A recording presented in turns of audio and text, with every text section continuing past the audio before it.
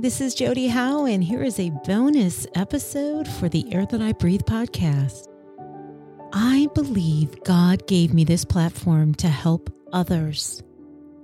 And that brings upon a level of responsibility and commitment that I've put on myself, that I'm truthful in my testimony, that I'm empathetic towards how people are struggling in life, that I'm confident through the lens of God, that I can offer faith, hope, and love, primarily focusing on healing the anxious mind that overpowers our lives. And with that, this personal oath I made to myself, well, I get sidetracked. I think in a good way because it causes me to think a little deeper. When I'm ready to produce the next day's Air That I Breathe podcast of tried and true tips and scripture and testimonies, sometimes before I get ready to record, I get these mini revelations or light bulb moments, if you will, that tend to shift the direction of my content towards a demographic that has reached out to me. Whether a conversation with a dear friend who is struggling with anxiety, yet trying to understand God, or feedback from a friend that they're feeling led by faith, but just don't know where to start. Or how they just feel so lonely in their anxiety and are just trying to find a way out of the mental storms of life. And I wanted to get it out to you that with the struggles we deal with on a daily basis, especially the ones surrounding our minds, well, I get it. You know, I was going through some archives of my journaling a few years back, and I came across this statement or a prayer. I don't even remember the basis of why I was feeling this, but I'm sure it started with something that was overwhelming me. It went like this. Dear Lord, I simply don't want problems. I don't want to deal with anxiety, and I don't want to talk about issues until I'm blue in the face. I can't seem to erase them from my worry book, and it's starting to become too much for me. When my children suffer, whether it be problems with friends or stressful school days, or as much as I try to show support, discernment, love, I just want to crawl up into a ball because I can't fix everything. When I'm in conflict with people I love and care about, and I just can't seem to find that happy medium, I know it's hidden somewhere, but I still feel defenseless. So, Father God, please send that beautiful and graceful reminder that the I is where my problems start. Because I know that when I wholeheartedly follow you, the I goes away and the you need always be front and center. Because only you can bring peace during the storm. And only you can erase doubt and fear. Only you, God, will take my anxiety away. And only you can turn arguments and conflict into productive conversations. Only you can give me the still heart I'm yearning for. I mean, have you ever wondered, friends, how you can have those days filled with joy, peace, serenity, and then wake up the next day and it's like, bam, it's back to frustration, aggravation, disappointment? I've had more of my share of those days in my life where it's all good feelings and deep appreciation for the Lord can easily fizzle fast, only to enter the dark world of doubt and worry. And for some, it's more often than not, the cynicism can drive our hearts more than optimism. But take heart, if you know how to worry, you already know how to meditate. You just need to switch your attention from your problems to Bible verses. The more you meditate on God's word, the less you will have to worry about. And you know, this may shock you, but our Lord doesn't want us to have those feelings. I am not saying that there is anything wrong with you for having those feelings. However, He knows that our hearts and souls need constant training. No one and nothing is as perfect as He is. And although He has such great hope for us, He recognizes our innate sin and our need to be more like Him. Human beings are works in progress, yet mistakenly think they are finished. So from time to time, He has to send us gentle and sometimes not so gentle reminders that His will is the end all. Our wants, our needs, our desires are human and they're natural, But He is the only one who knows exactly what we need at the exact moment and in the exact situation. And in actuality, in the short term, all of this really can be hurtful. But the Lord doesn't want us to hurt. And we have to trust in the long-term peace. So why do we lead with fear and anxiety? Y'all, it's a conundrum, and I get it. Sometimes it all comes down to that trust word again. Proverbs 3, verse 5 and 6. Trust in the Lord with all your heart and lean not on your own understanding. Acknowledge Him in all your ways, and He will set your path straight. So that's it. Trust. That's easy, right? No, it's not easy, and our internal heartstrings get tugged at just how the thought of how untrusting we can be. Heck, on how untrusting our marriages and our churches and our government and our world can be. Then there is obedience. And that consists of a certain level of following instruction without questioning. Finally, there is faith, a blind trust in what we can't see. So if we can't see God, how can He really be there? And then the world, free will, broken people, bringing about disappointment and the ability to always let us down. Try channeling that to a positive outlook. Even for me, I have been yearning for the Lord to show me His will for me in terms of how He expects me to utilize my talents. I do believe this podcast is a part of His will for me, yet I'm still waiting in the shadows of His glory and grace for my purpose, often questioning my place on this earth and His will for my life. Sometimes doubting my extreme efforts to work under Him. Sometimes this makes me sad that I even feel this way to begin with, because like you, I, Jodi, the Christian podcaster, should know better, right? So to be real, I do know better. But because we are humans, we unconsciously cause doubt, fear, and worry upon ourselves. We make it harder than it has to be. Because although fear is a liar, sometimes we feel safer in it than we do in trust and in peace.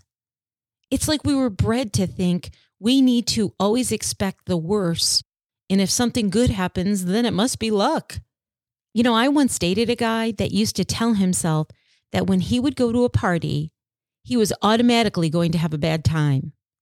So even if he had an okay time, his expectations were low to begin with. So this way he wouldn't be disappointed. What is that about? Okay, come on. We've all done it before. But it wasn't until I found Jesus that I found real joy. And even in the storms, I could find a glimpse of joy in a moment of peace through prayer. I would get perspective shifts that it could always be worse, or even through gratitude that there is always something in your day to be grateful for. Always. And if you're in a rut with your thinking and trusting, here's a talking point that I want to offer you. Let go and let God. I have known this for decades. My mother offered this to me when I was a teenager, when I would just get overwhelmed with anxiety and stress. She used to tell me to say this, and wow, it always works. So say that to center Him into your current world of a lack of trust and fear. Let God take the situation and work it out, because He is God and you are not. Make no mistake about it. The enemy is so good at instilling fear into our minds when things are not going our way. But here's a thought. How about not letting him succeed at this? God tells us in Ephesians 6:10 and 11, finally be strong in the Lord and in His mighty power, put on the full armor of God so that you can take your stand against the devil's scheme. And if we proceed in Jesus' name, Satan has to concede. So here's my talking point number 2. Satan, in the name of Jesus Christ, I command you to leave me alone. And you may have to say it time and time again, but he will, he has to. It's commanded through the power of Jesus Christ and his name. But sometimes we need to be reminded that our season, our storms, our struggles are simply God's way of drawing us closer to him, a focus on his son, so we can try to be replicating him as much as humanly possible.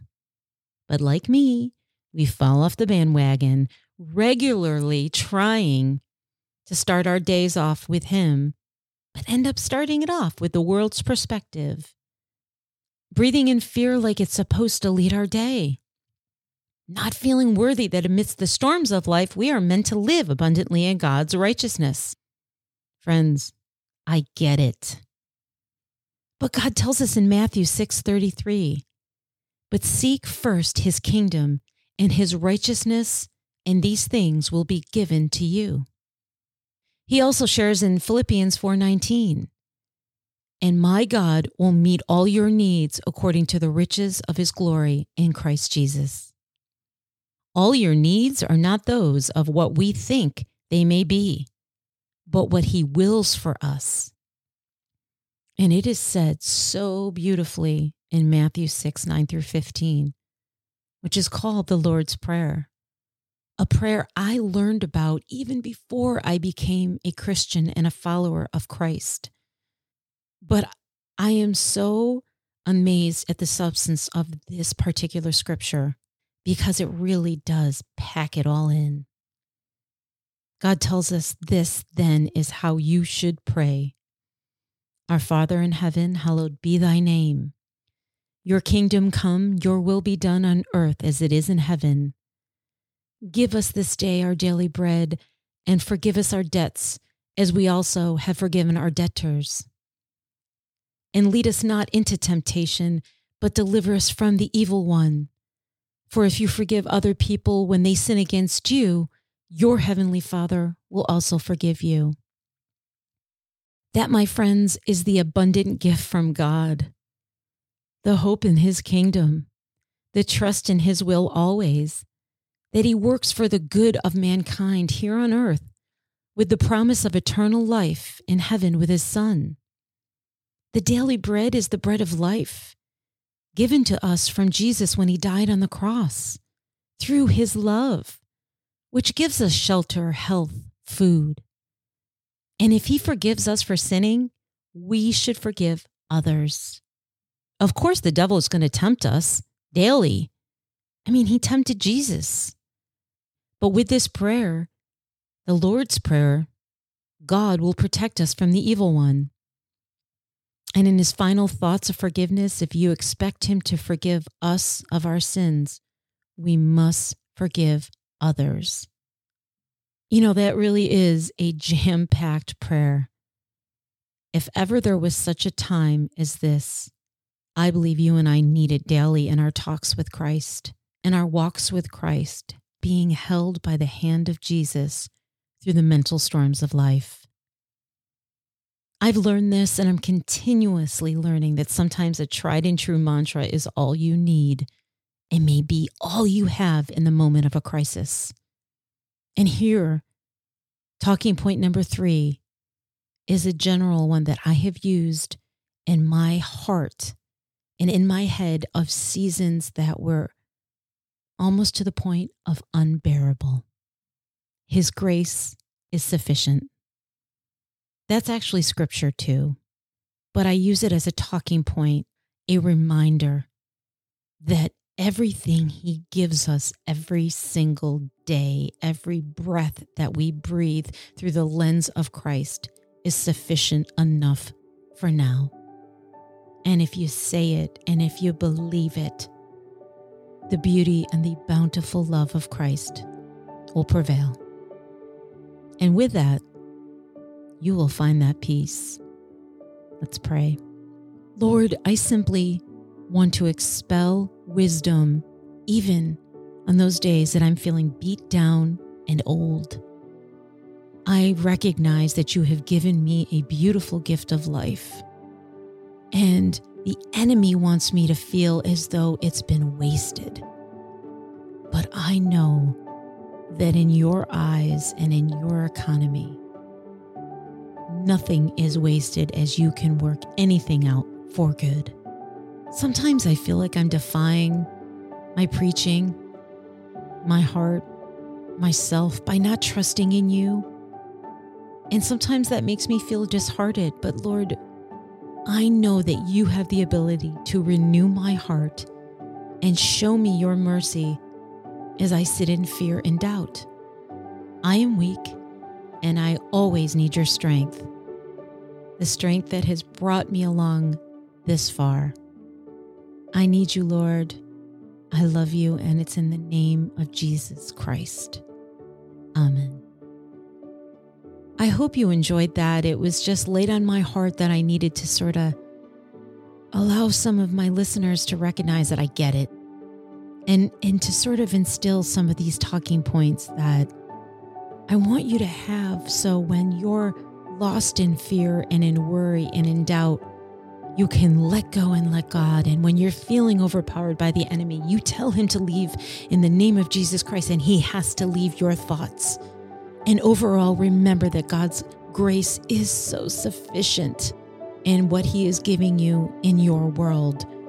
And that no matter what, that daily bread and the forgiveness of sins and the protecting us from the enemy and the promise of an eternal life with Jesus in heaven, that Lord's Prayer, that's all you need. I love y'all, and I'll catch you next time. Bye.